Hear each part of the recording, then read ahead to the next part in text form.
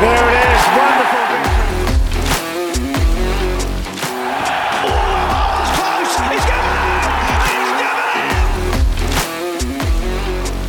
Hello and welcome to Endless Summers, an Australian Test Cricket History podcast. Season 2, Episode 10, 1909 in England, War and Peace. This is part 2 of our episode covering the 1909 Tour of England.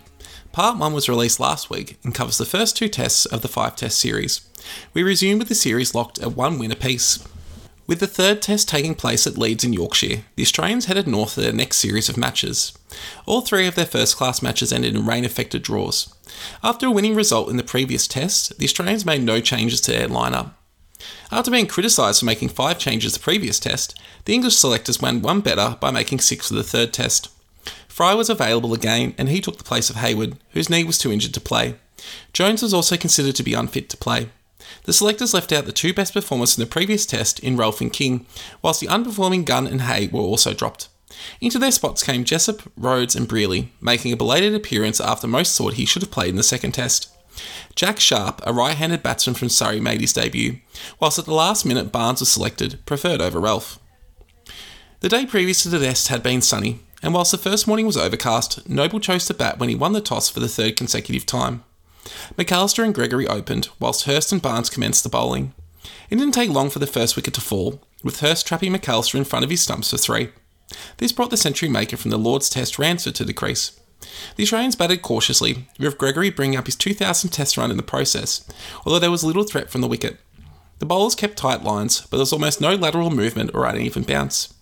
That said, through watchful play, the score slowly moved to 29 after the first hour of play. The opening bowlers were replaced with Brearley and Rhodes, but this allowed for more run scoring, as particularly Brearley found it difficult to maintain his line and length. Whilst attempting to stop a ball, Jessup strained his back. This injury was so bad, it not only meant he could take no further part in the test, it also meant he did not play again for the rest of the season. This cost McLaren both a useful bowling option and a dangerous batter. The 2 batsmen were able to take the score into the 80s before Ransford attempted a quick single as a run out by Tyldesley for 45. Noble was in next, and soon after lunch was taken with the Australians at 2 for 88. Following lunch, the score moved to 100 before Noble was bowled off his pads by Hurst for 3. 4 runs later, Gregory was also out, playing outside the line to a straight run from Barnes to be out-bowled. He departed for 46, with the Australians now at 4 for 104.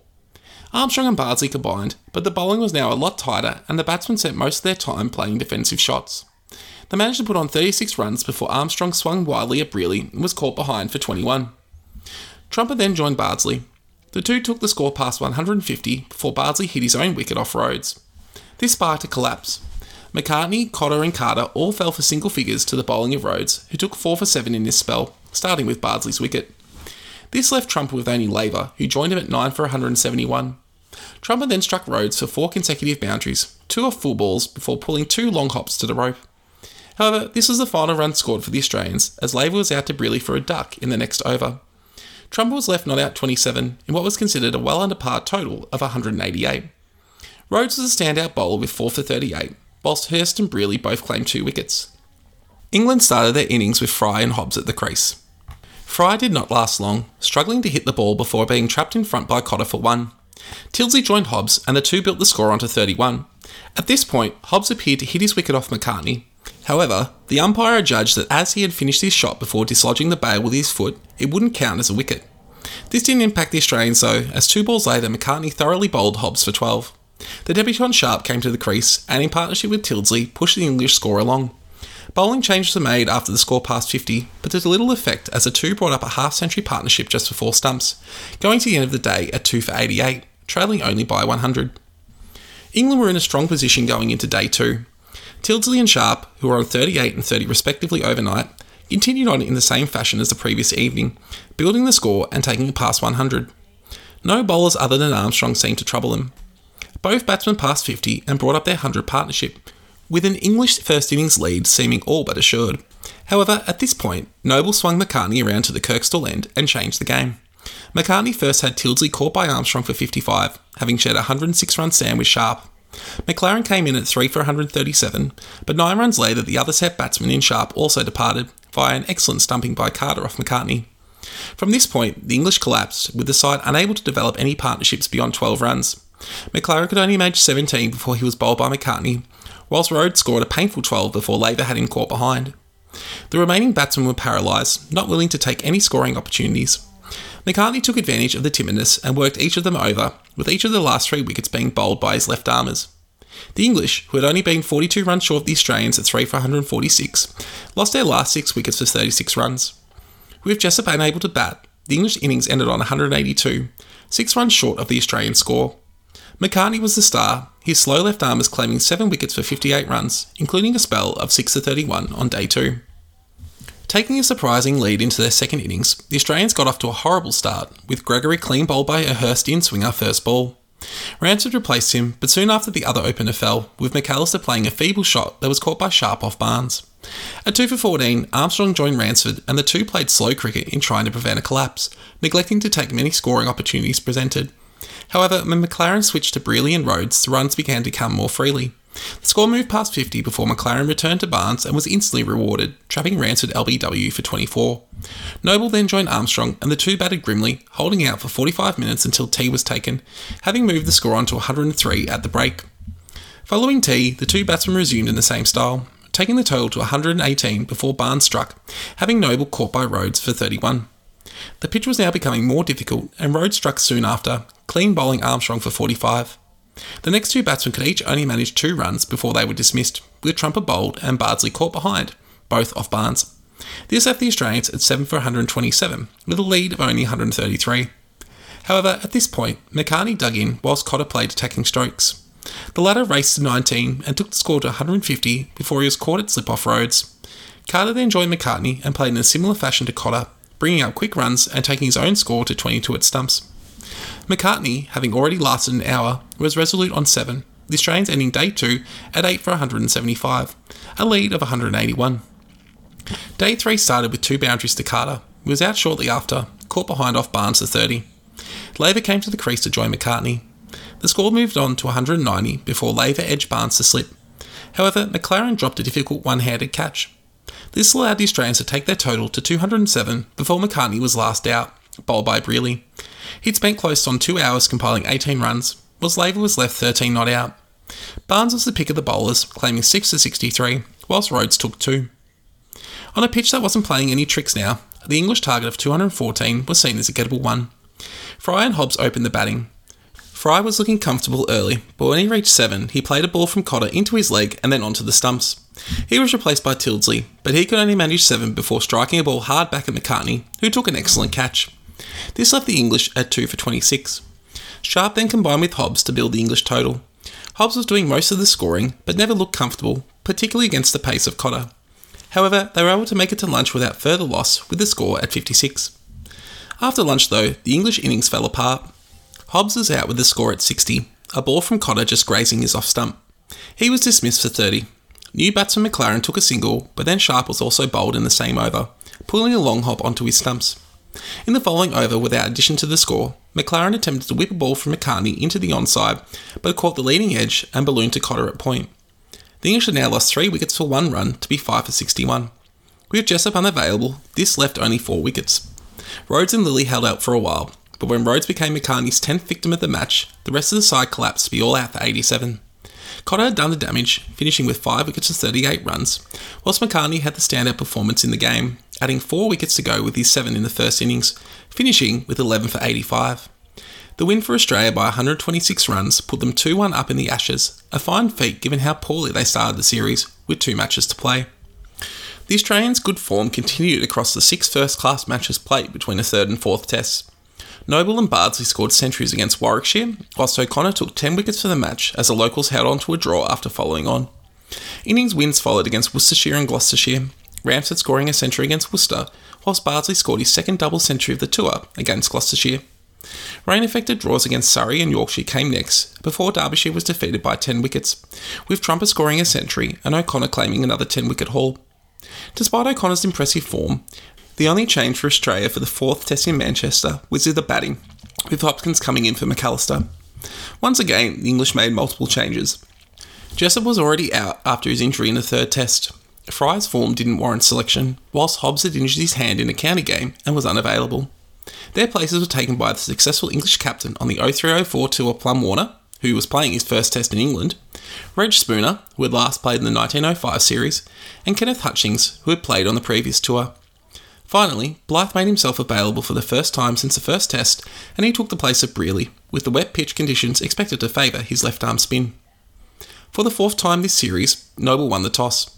With rain falling heavily the previous day, the wicket was soft. Noble chose to bat, hoping the pitch would be easiest to bat on at its wettest and become more difficult across the day as it dried out. He opened with Bardsley and Gregory, whilst McLaren commenced the attack with Hurst and Barnes. The score moved on sedately to 13 before Barnes bowled Bardsley for 9 with a good length ball. Ransom came in at number 3, could only manage 4 before he was trapped LBW by Barnes. The Australians were now 2 for 21. Noble and Gregory took the score on to 32 before the first bowling change was made, with Blythe replacing Hurst. The Australians looked to up the scoring, but this brought about their downfall when Gregory, who had played a number of good pull shots, attempted a wild stroke and was clean bowled by Blythe for 21. Trummer could only manage 2 before he was caught off Barnes playing a reckless shot. The Australians were now 4 for 48 as Armstrong joined Noble. The two looked to hold out until lunch, but just before the break, Noble became the 5th wicket to fall, bowled by Blythe for 17. The Australians limped their way to 5 for 61 at the break. Things didn't improve immediately for the Australians after lunch. Hopkins only lasted 10 balls before he was bowled by Blythe for 3. Armstrong was labouring, but also looked the most comfortable of the Australians. McCartney scratched around for 5 before he was also bowled, this time by Barnes. The Australians were now 7 for 88 and in danger of not making 3 figures. However, the bowlers began to tire and the lower order took advantage with some big hitting. Cotter hit 17 off only 13 balls, including a massive hit off Blythe back over his head and out of the ground, before he was caught on the boundary. This took the Australians past 100. Carter made a run a minute at 13, and last man Laver added 11 with 2 fours, but he was the final wicket. Armstrong had held out at the other end, compiling 32 runs in 100 minutes of batting, helping take the Australians to 147. Barnes and Blythe had shared the wickets, taking 5 each. The English innings commenced at 3:45. Spooner and Warner opened, whilst Noble and McCartney took up the attack for the Australians. On the drying pitch, both batsmen played watchful innings. Most spectators felt the batsmen were being too negative, denying themselves scoring opportunities and allowing the bowlers to build easy pressure. They were together for 50 minutes, only compiling 24 runs, before Warner was clean bowled by McCartney for 9. Tildesley joined Spooner, but little effort was made to raise the scoring rate. McCartney and Noble were switched for Cotter and Laver, with Cotter generating the breakthrough, having Spooner mistiming a quick one and hitting a catch back to the bowler. England now moved to 2 for 39 at this point. From here, Laver took over the game with an extraordinary spell of bowling. Newman Sharp was caught at slip by Armstrong for 3, whilst Rhodes could only manage 5 before he was caught by the wicketkeeper. Tildesley followed soon after for 15 when he was caught at slip, whilst Hutchings, after being bowled off a no ball, was then clean bowled by a legal delivery. The English were now 6 for 72, with Laver having taken the last 4 wickets to fall. McLaren and Lilly looked to resurrect the innings and managed to put on 27 runs, but when Laver trapped the English captain LBW for 16, the English innings fell apart. The final 3 batsmen could only compile 2 runs between them as Laver ran through them all. Lilly managed to get away some big hits, but was left not out as the English innings ended on 119. Laver had bowled 18.2 overs, 7 of which were maidens, and taken 8 for 31. This was the best ever bowling in an innings by an Australian bowler, beating Albert Trott's 8 for 43 back in 1895, and was only behind 8-wicket hauls by English bowlers Lohmann and Briggs against South Africa in the 1890s as the best figures of all time. He maintained a tight line and length throughout, and was assisted by a strong breeze, but the English didn't help themselves with some poor stroke making. This brought an end to the proceedings for the day, with the Australians taking a 28-run lead into their second innings. After a rare rain-free night, play was able to start on time on day 2. Gregory and Bardsley again opened for the Australians, whilst the first inning wicket-takers of Barnes and Blythe commenced for England. Scoring was slow, with Gregory in for almost half an hour and compiling 5 before he was clean bowled by Hurst, who had replaced Barnes. McCartney came in at number 3 with a score at 1 for 16, and the scoring increased a little, but only 41 runs had been made when the first hour of play was completed. The scoring rate then began to increase, with both batsmen striking boundaries and looking to take the lead past 100. They put on 61 runs before Bardsley was caught at slip by McLaren off Blythe for 35. To add insult to injury, immediately after the wicket fell, rain began to fall, which stuck around for the rest of the day and ended play early. McCartney moved to 33 at the close, whilst the Australians now on 2 for 77, giving them a lead of 105 going into the final day. Unless the English could bowl the Australians out quickly, Australia would most likely have to declare to set up a chance of a result in the game. Play though was delayed for 45 minutes due to overnight rain. Noble joined the not-out McCartney at the crease.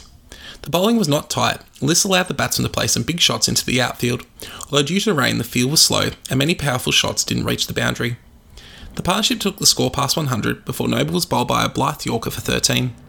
Armstrong then joined McCartney. McLaren brought Rhodes on, and soon after McCartney brought up his half-century, the first of the game. He was out shortly after though, bowled by Rhodes for 51 with 7 boundaries. Trumper joined Armstrong at 4 for 126.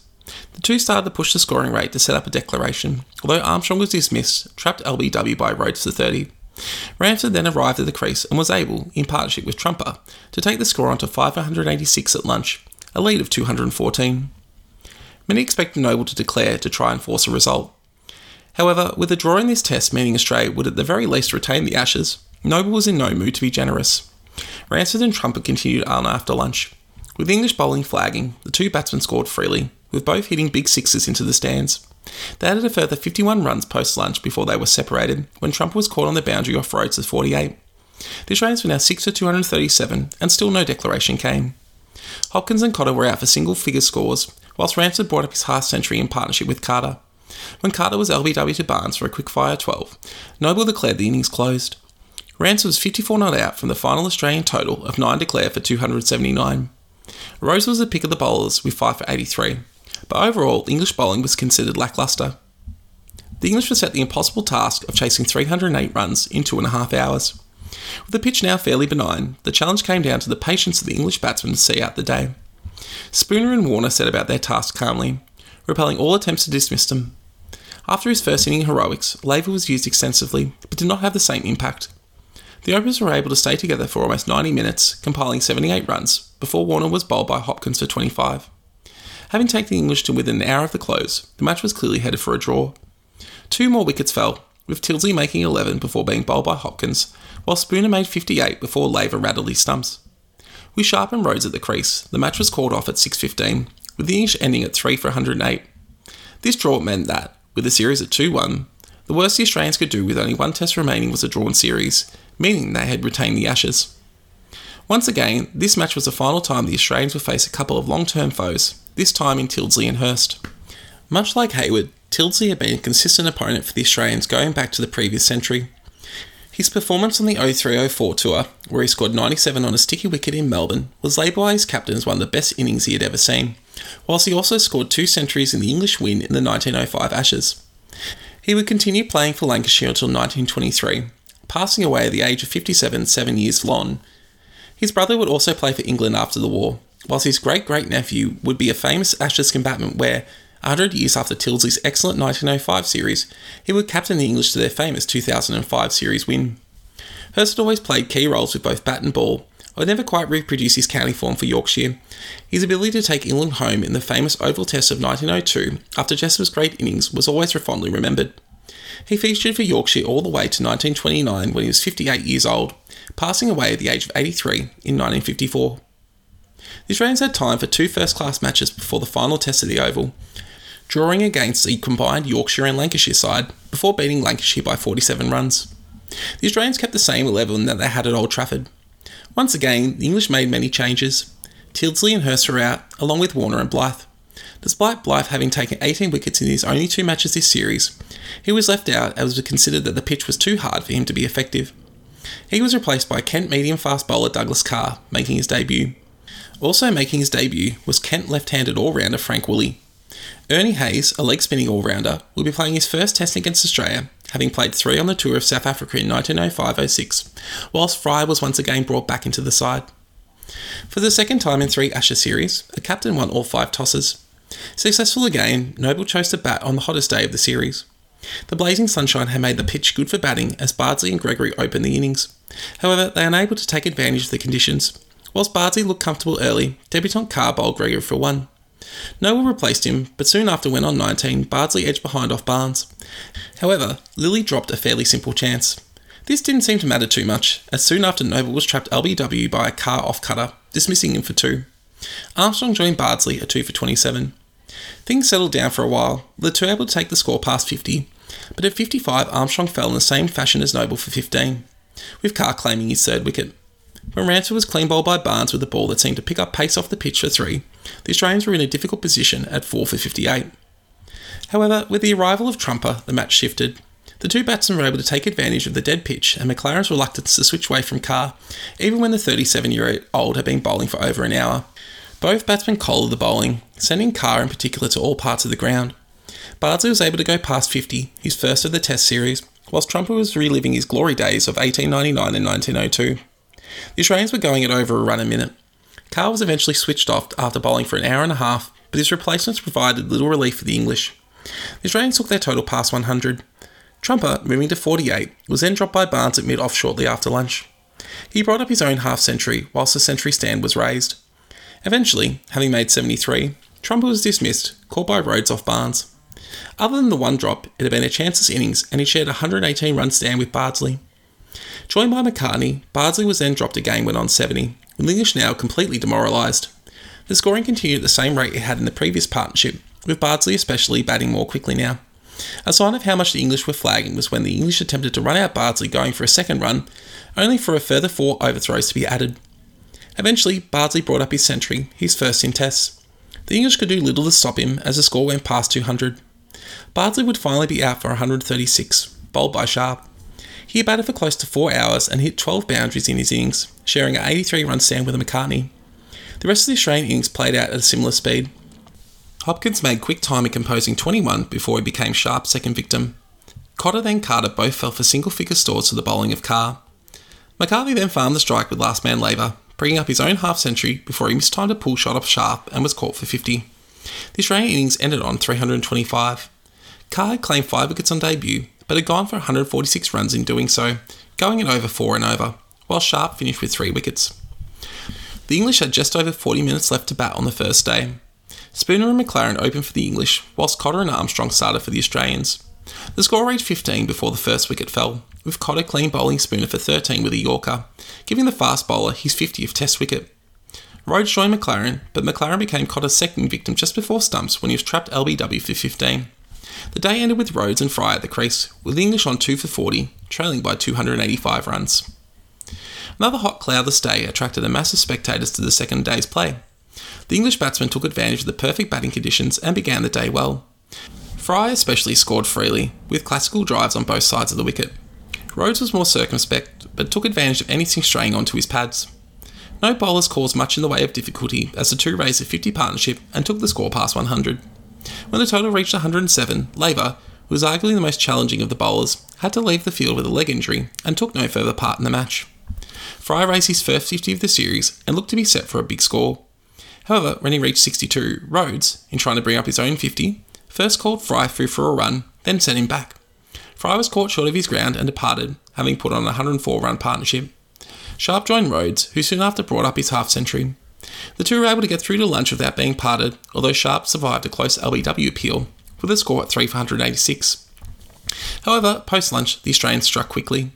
Rhodes was caught behind for 62 off Cotter. Woolley was then clean bowled by the Australian fast bowler, whilst Hayes was trapped LBW by Armstrong. The English lost 3 for 19 post-lunch to now sit at 6 for 206. Newman Hutchings struggled with Cotter's pace at first, playing and missing and nearly being bowled multiple times. However, the fast bowler was eventually rotated off, and the two batsmen then started to flourish. The runs came thick and fast, although Rancid on the leg boundary stopped many fours. Sharp raised his own 50 and was able to force Noble to cycle through 7 bowling options without success. The two batsmen were able to raise a century stand as tea approached. Sharp reached 95 before he gave his first chance, a difficult caught behind opportunity. Hutchings then reached his half-century before Sharp brought up his maiden Test ton. The two had taken the English into the lead at tea, well positioned at 6 for 344. The English failed to make the most of their advantage though. The two-set batsmen departed soon after the break. First Sharp was dismissed, caught by Gregory off Hopkins for 105, made in just under 3 hours with 11 boundaries. Then Cotter had Hutchings caught for 59. Neither Barnes nor Carr troubled the scorers as the English lost 4 for 8 after the break to finish on 352, a lead of only 27. Cotter was the star for the Australians, his pace being of great value on the placid pitch, claiming 6 for 95, whilst Hopkins finished with 2 wickets. The Australians had just over an hour remaining to bat. Gregory and Bardsley opened the innings again, with Bardsley keen to build on his impressive form of the first innings. Warren Bardsley, known to many as Curly, was born on the 6th of December 1882 in Warren, New South Wales. The son of a teacher, the family eventually moved to Glebe in Sydney. He Here, Warren started to develop his cricket skills, with one of his schoolmates being future New South Wales and Australian teammate Tibby Cotter. Performances for Glebe in grade cricket eventually attracted the attention of the New South Wales selectors, and he first played for the state at the age of 21. It took until 4 years after his debut for him to put up his first performance of note, scoring 108 against the touring English. A serious man who neither drank, smoked or ate meat, Bardsley had his best season in 1908-09, scoring 430 runs at 71 with 2 centuries in the Shield, leading to his selection for the 1909 tour. He had performed well in the tour matches, but had taken until the 5th test for him to demonstrate this form at the highest level. He was now about to make the most of this opportunity. Bardsley and Gregory took advantage of a bowling attack that could pose no threat, particularly as Carr was bowling poorly. The two were able to wipe off the English advantage with ease and were able to take the Australian score to 76 without loss at stumps, with Gregory on 35 and Bardsley 33. The third and final day was the hottest of the match. The bowling had improved from the previous evening, but Gregory and Bardsley continued on the same vein as before. Milestones arose, with the 100 coming up, whilst both batsmen made half-centuries. The next milestone was the Australian record for the first wicket, which was 135 by Trumper and Duff in 1902. Bardsley then started to motor towards his century, racing to 3 figures just before lunch. He became the first ever batsman to score a century in each innings of a test match, a remarkable feat given all the great batsmen who had come before him. After only an hour 15 at the crease, the Australian score had raised to 180 before Gregory was run out for 76. Noble joined Bardsley, but now the game began to drift. Noble showed no interest in pushing for a victory, scoring consistently but not striving for a declaration total, whilst Bardsley appeared tired after his colossal effort. The Australian score went past 200 and the two were able to stay together until the lunch break, with Noble having just brought up his own half-century. Following the break, both set batsmen fell. Bardsley was first, trapped LBW by Barnes for 130, having batted for almost 4 hours and hitting 10 fours. Noble followed soon after, caught it slip for 55, giving Barnes his second wicket. Again though, with the draw guaranteeing the Australians the series win, Noble continued to let the Australians bat, despite time running out on the final day. Armstrong and Ransford, coming together with a score of 3 for 268, took the score to 294 before Armstrong was caught for 10 off Carr. Trumper added a quick 20, taking the total past 100 before he was stumped off Carr. McCartney came out, but soon after as Noble finally declared. Ransford was 36 not out as Australians closed their innings at 5 for 339, setting a target of 313. Noble had only allowed the English around 2 hours to make this total. He was criticised in the press for his declaration, with the Times calling it a farce and decrying the unwillingness of the Australian captain to give some hope to the English of success. But Noble's goal was winning the Test series and he was about to do just that. The English only had time to face 33 overs. Spooner and Hayes fell cheaply, with 1 wicket each to Armstrong and McCartney, but Rhodes and Fry combined once again, putting on 61 runs. Rhodes hit his second 50 of the match before he was stumped off Armstrong, whilst Fry was 35 not out as the match ended with the English on 3 for 104. With draws in the final 2 tests, Australia had retained the Ashes with a 2-1 series result. The series win came down in part to some luck, with weather playing a key role in many of the matches. The batting in the test was not overly successful. Ransford averaged 59 in scoring 353 runs, whilst Bardsley's final test saw his average go up to 39.6, although prior to that game he was only averaging 17. The rest struggled to put up consistent results, although key innings were often vital in getting Australians just enough runs. The bowling was a lot more consistent. Cotter led the way with 17 wickets at 21, whilst McCartney with 16 and Armstrong and Laver with 14 each all played key roles in giving Noble the right option for any situation. Noble's captaincy in setting effective fields and the general superiority of the Australians as fielders also played its part. The English's big problem in the series was their inability to have a settled lineup. Whilst in 1905 England had used 19 players, 9 of them played 4 or more tests. In this series, the English had used 25 players, with only 5 playing 4 or more matches. Most English batsmen had poor averages, and only Sharp in the final test scored a century. The bowling was better, with Blythe claiming 18 wickets at 13 and Barnes 17 at 20, but McLaren often didn't have the right option at hand. The lack of an out-and-out fast bowler in most tests was costly. Speaking of McLaren, this was his final series as a test cricketer. Debuting on the 1894-95 tour, he won one of the premier batsmen in the world. He scored 1,931 runs in his 35 tests, only bettered for England by Hayward's 1,999 and scored 500s, tied for most for an Englishman with Stanley Jackson. His record as captain, though, was a polar opposite. In the 24 tests he'd captained across 5 Ashes series, he'd only won 4 and lost 11, and never successfully won the Ashes as captain. Whilst he was considered a deep thinker of the game, he often clashed with selectors and struggled to get the best out of his players like a Warner or Jackson had. His first-class career wound down soon after. He coached Lancashire for a short time after the First World War, eventually passing away at the age of 72 in 1944. This series also marked the end for another long-time combatant for the Australians with English wicketkeeper Dick Lillee. Debuting in 1896, Lillee would play 35 tests and finish with 70 catches and 22 stumpings.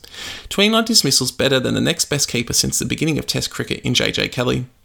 Lillee would retire in 1911 and pass away at the age of 63 in 1929.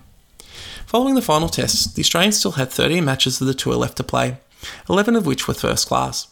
The first 4 of these all ended in either high-scoring or rain-affected draws, whilst the fifth was a nail-biting one-wicket win over Sussex.